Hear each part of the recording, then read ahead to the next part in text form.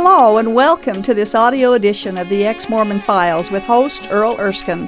Thank you for joining us. On each episode of this program, Earl, a former LDS bishop, interviews a former Mormon guest about their journey out of Mormonism and into an authentic relationship with Jesus Christ. These stories are encouraging, fascinating, and often moving. For more information on the Ex-Mormon Files internet video program, please visit exmormonfiles.com. That's exmormonfiles.com. And now, here's Earl. Good evening and welcome to the Ex-Mormon Files here in the heart of Salt Lake City. I'm your host, Bishop Earl, and I appreciate you, or I'm happy that you're willing to spend a little of your evening with us tonight.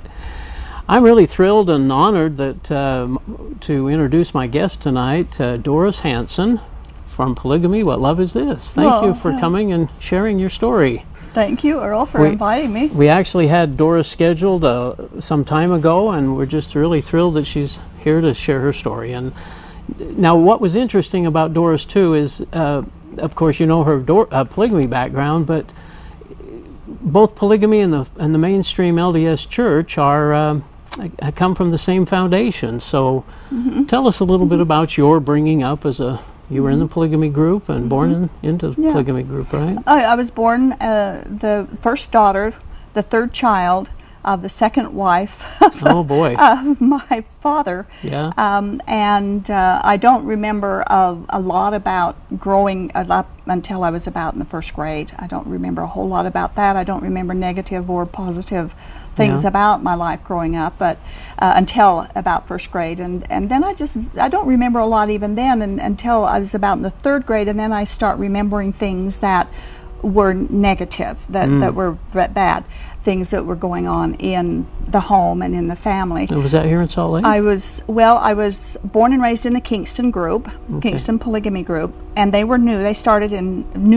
They started in 1935. Oh. And their home base was Bountiful. Oh. And they had people that had been converted from Mormonism to the polygamy group that were the beginnings of the charter membership of the group. And so there were people in Bountiful and Salt Lake, and they owned a coal mine down in Huntington, and we lived there until I was in the first grade, actually. Mm-hmm. I was born in Lehigh, though. I wasn't born in Salt Lake, and I didn't live most of my life in Salt Lake. I lived some of it, but not all of it. Wow. And the polygamy groups have, almost all of them have the United Order concept, which has started with Joseph Smith. Common, and everything about the polygamy groups you can trail back to Joseph Smith. Sure. And that includes polygamy, of course, and the United Order. And with the United Order, they take all your property, you turn it into them. They call it turning it in, and then you get to use what they think you need.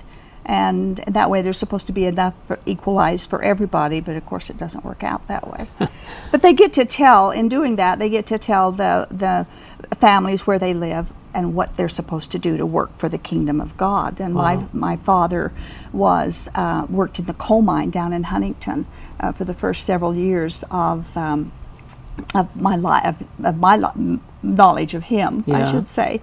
And then they assigned us to a farm which actually belonged to his father, and it was in Caseville. And so we moved up there when I was in the third grade, and that's where I grew up, was in Caseville on a farm. Now, I remember hearing that you didn't even know who this person was as your father until you were 10 or so? I would think I was around 10 years old, and he would come and visit, but he still lived in Huntington working in the coal mine and his first family, while we, the second wife, my mother and us, lived in Caseville on the farm. So he would come up. That was a long ways. They didn't have freeways in those days. It was a long drive. And so he would come up every other weekend. But sometimes he didn't make it. Yeah. So when we saw him, he was a guest. He was a visitor. He wasn't anybody that I knew other than a family friend. Didn't know he was your dad? I didn't know he was my father, and most of us kids didn't, of course. And his mother and father owned the acreage we were on. And they lived in the house just down the field from us, and I never even knew they were my grandparents. Oh, my goodness. And his sister, who was my aunt, I didn't know she was my aunt, lived across the street from them. So you're living right there with family, and you don't even know their family. So this is a secrecy thing, isn't it? With huge secrecy. The first wife has all the rights, is that right? And your mom was second wife, so... Right. The first wife and their family, they could call his father and mother, whom we lived right next door to, they could call him Grandma and Grandpa, but we had to call him by their first names. And they could call their father Daddy, but we had to call him by his first name. And he would come, like I say, every 2 weeks. He would come and he would only come on the weekend too. It's kind of a conjugal visit. So is that it was a conjugal visit, so to speak. So she would see him 2 to 4 days a month. Is all that she would see him those first many years. And I was about 10, and I didn't suspect anything was wrong. I didn't know to suspect anything was wrong until one day my oldest brother, he knew, and he said. Do you know who he is? Who his first name was Ivan. He says, do you know who he is? Did you know he's your daddy? This is amazing. And you know what's really horrible about this, Earl, is that all those years my mother had told us that our father's name was Richard Hanson, that he was a truck driver, and that he only came home once in a while, and he'd always come in the middle of the night, and he'd have to get up early the next morning to go on his next truck run, and that's why we never saw him. Oh my goodness. And she would see him, but we wouldn't. And I remember one time asking her, when was my daddy going to come home and see us? And she said, oh, he was home last night, but he had to leave before you got up. And I remember feeling this horrible feeling inside that he didn't even care enough to meet his own kids, and that we could meet him. You didn't even know him. Yeah. And so when I found out that this other man, who was a family visitor, was really my father, I was devastated. I wouldn't believe it at first. I just couldn't believe it at first. And how could you trust your mother, I guess, in a way? Was that hard? I mean, had she been... She was living this lie too. I guess she had to do that, right? Yeah. All the women, all the mothers, all the plural wives had to live the lie and lie about who the father of their children were. Yeah. And that was just part of being part of the group. That was just part of being part of polygamy. Is lying about everything. And once they knew that I knew, then they started bringing me into those lies. And they would have family meetings where if somebody at school asks you this question, this is what you tell them. If they ask you this is what you tell them. Oh, they really so they taught us how to lie to protect the group. That started back with Joseph Smith, by the way. Yeah. All this same thing is what they did then, lying about their polygamy life. Isn't that amazing? Yeah, it is. It was when I found out he was my father that things turned bad. And I mean bad because now they knew I knew, and they could keep me under their thumb. And they use all kinds of things to do that too, don't they? They do. They did the fear. You know, I think the worst thing about, well, one of the worst things about growing up in a polygamy group is the fear and the guilt that they just pile on us. They use fear and guilt to keep us in their bondage, to keep us obedient, to keep us tied to the group, trapped in the group. And there's not only the emotional, but I mean it's spiritual and physical and all kinds of ways of threatening. Physical and emotional fear, and telling you're going to go to hell if you aren't living polygamy. If you don't live polygamy, if you don't, and if you tell anybody, if anybody finds out what's going on in the group because of something you've said to an outsider, you have automatically lost your eternity. Oh my goodness. And so that's why they had to drill it into you what kinds of answers to give if people began to question. When you say Joseph Smith began this, I mean, I've read section 132 as well, and he threatens Emma, or God does, supposedly, threatens her with her life. With destruction. Yeah. If she doesn't do the polygamy thing. And they carry that through. And that was one of the things I remember hearing all the time. You will be destroyed if you don't do this. And then and then once I knew, my mother started doing her lectures. And she would take me aside sometimes, and she would preach polygamy to me and preach how I had to do that when I grew up, and I had to be prepared and who be the right kind of a wife for the man who was going to marry me. And when I was born, the leader of the group was there at my birth. The mothers don't have their babies in hospitals, and the leader of the group sometimes does the delivery, which is kind of creepy, but that's what they do. He was there. I was her first girl, and he said, "Wow, you have a girl. You need to save her for me." And so all my life, once I knew what polygamy was, my mother would go, "He chose you. You're special. You get to marry," you know.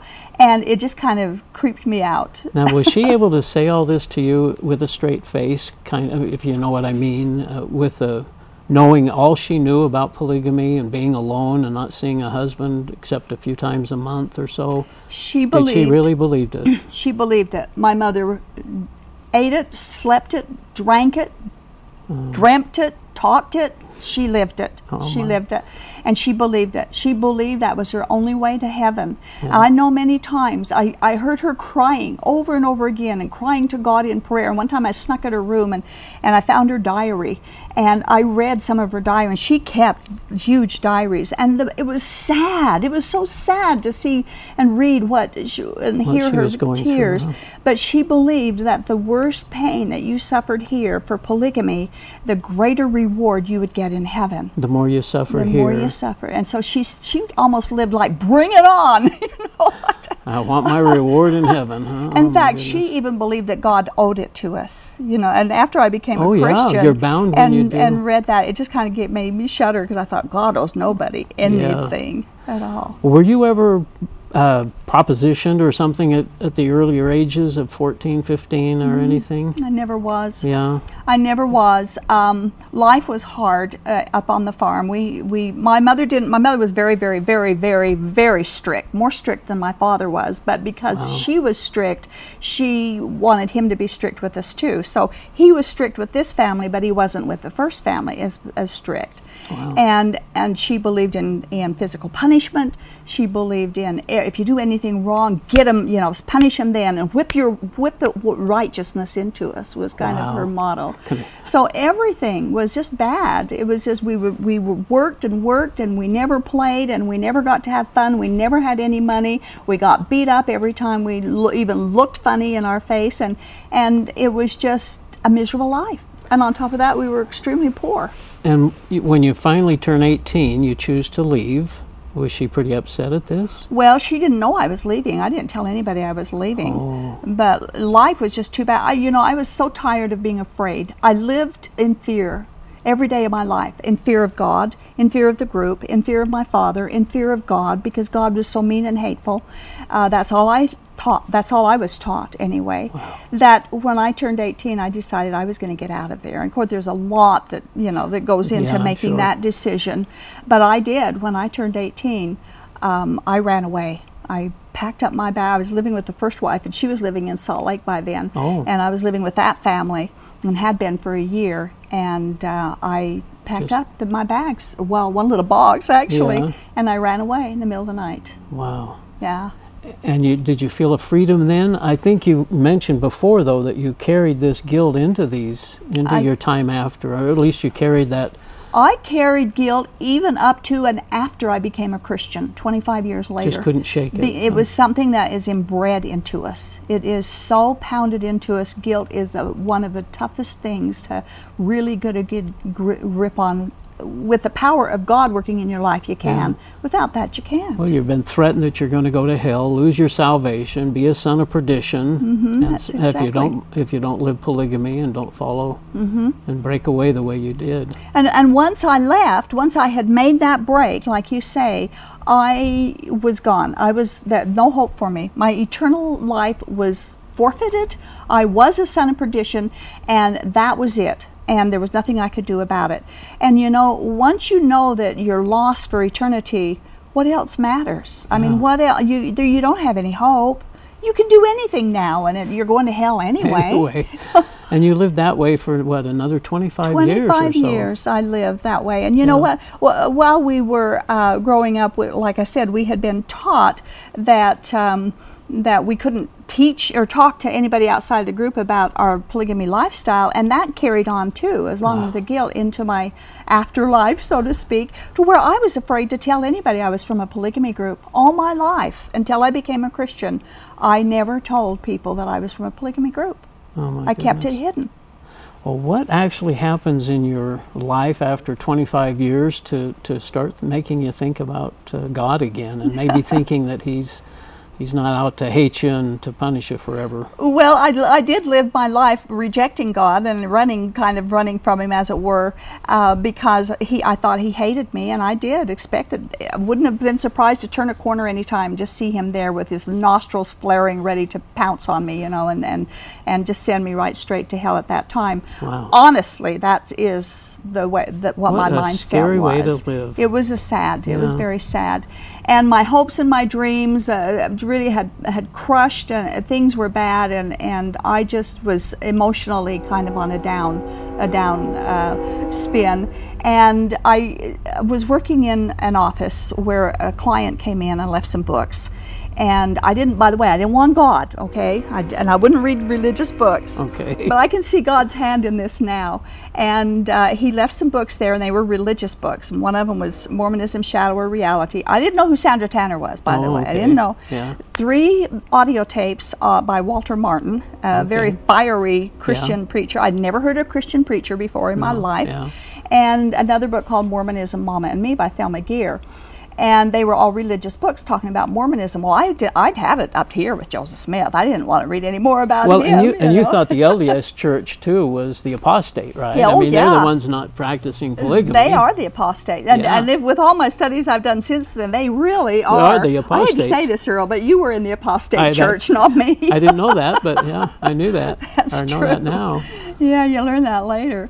But I was bored. I see God's hand in this, and I was just getting bored, and I would pick up this book especially, and I would thumb through it, and I didn't want to have much to do with God, so I would just handle it very carefully. And one day, as I was reading in Mormonism, Mama and Me, I read 3 words that changed my life. No. Something that I had never heard before in my life, and it was that God loves me. And I just started to cry. I was 43 years old, and I started to cry, and I thought, God loves me. I'd never heard that before. A foreign concept. It was totally foreign. And I remember saying to myself, I'm going to take this book home and read it from cover to cover, because I've got to know more about this. And I did. And after I had finished reading that book, I knew beyond any shadow of any doubt, I never knew before that there's no way the Mormon Church could be true. There's no way the polygamy groups could be true, because I knew the foundation now. I knew the true foundation of Mormonism, of Joseph Smith, of polygamy, of their violence, of their deceit and their lies, the tricks, the blood atonement that Brigham Young did, and the lies that Joseph Smith, and it was just all laid out there for me, and I was just free. I wasn't saved yet. I wasn't a Christian yet, but I was free now not to be afraid of God. And now I could pick up the Bible and read it without fear. And did you start doing that? And I did. Yeah. I started doing that. And reading a message that you'd never heard before as well. Isaiah 40, verse 8. The grass withers and the flowers fall, but the word of our God stands forever. Yeah. And now I knew that I could trust the Bible. And that's all God wants us to do, is trust Him and read His Word. Yeah. But in the very beginning, Satan comes and says, you can't trust what God says. No. And that's exactly what happens in Mormonism. Yeah. They teach you can't trust the Bible, which is mouthing the same thing the serpent said to Eve. Yeah. And then I get in the Bible and I read, you can trust the Bible. And I started to read it, and the puzzle pieces started coming together, and I knew. I mean, when you read and understand the Bible, you know it's true, because it is supernaturally put together so wonderfully and it precise. Becomes so clear. So clear. Yeah. I remember reading it one time, and I was at work, and it was boring, and I was just eating it up, I was just like a sponge, just taking all this in. And I stopped, and I thought, what am I doing? I've never done this kind of thing before. Here I am reading the Bible. I used to hate it, and I'm enjoying it, and I'm understanding it. And that was the amazing thing. I loved it, and I understood it. And you had such a heart for the polygamous women that are out there living under this bondage and the threats and everything, that you eventually did a TV show that... Yeah, when I found out that we're saved by grace, not by works, which is the verse that clinched it for me.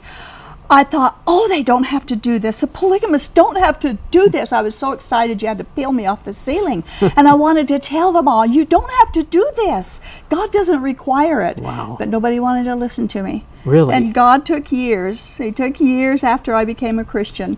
And I received Jesus in my heart and life. I received his forgiveness. I received his love, and I've been basking in it ever since, you know.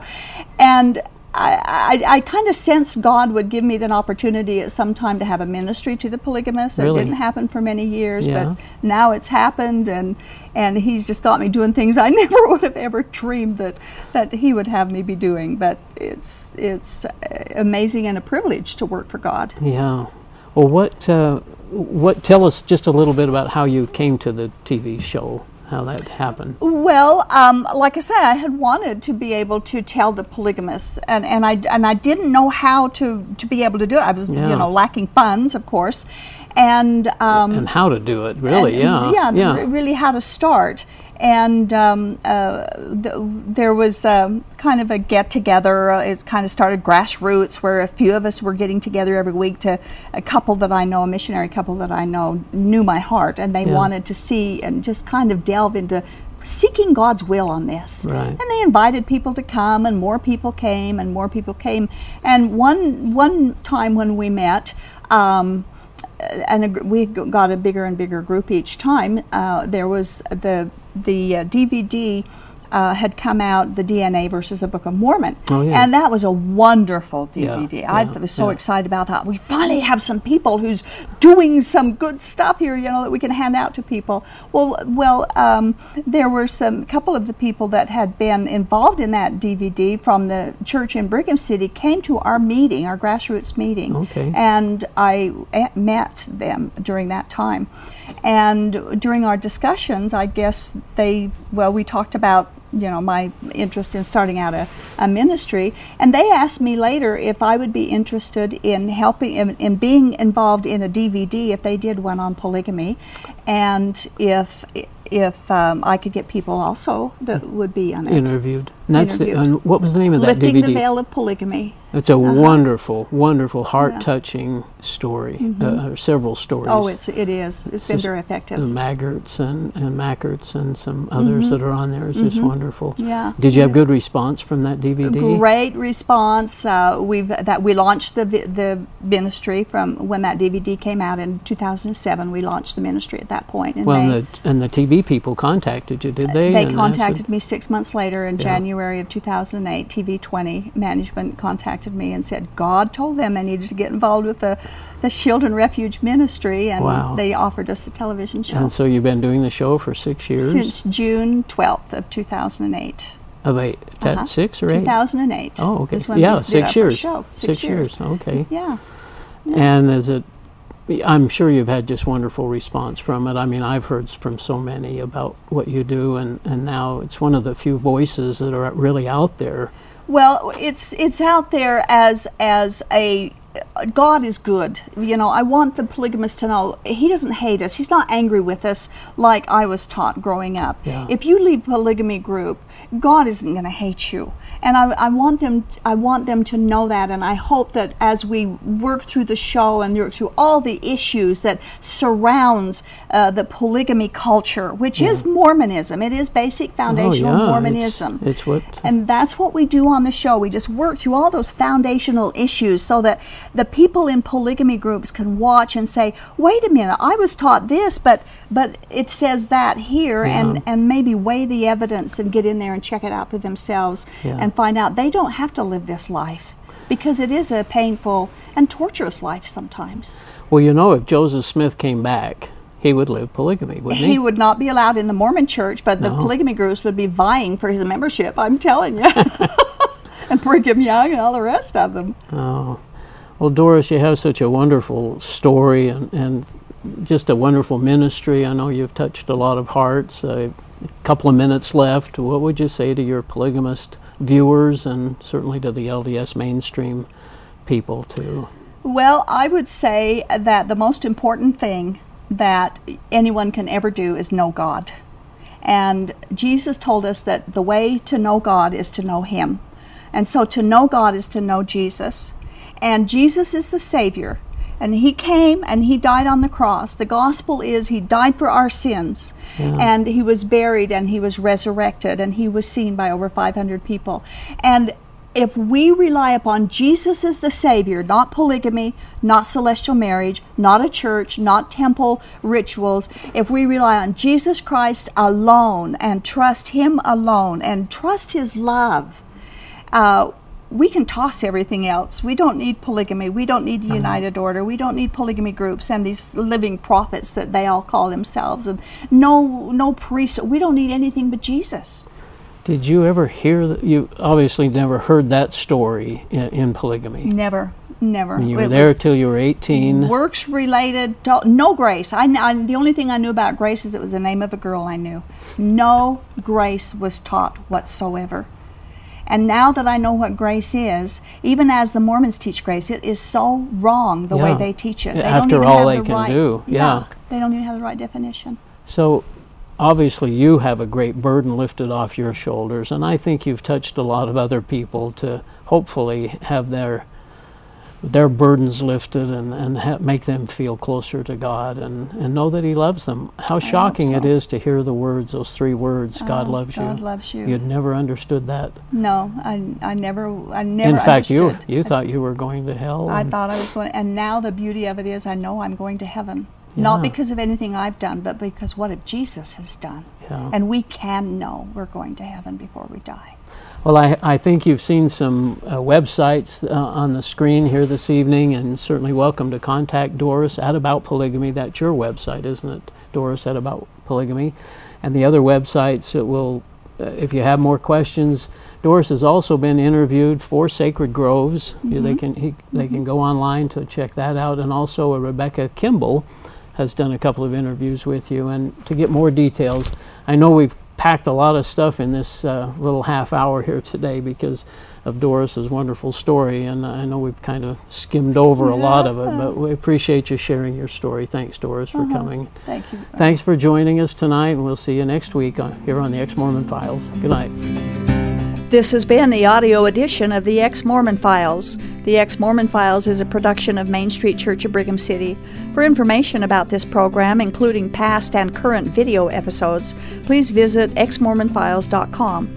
From there you can also download audio episodes of this program. If you have an Ex-Mormon story you would like to share, we'd love to hear from you.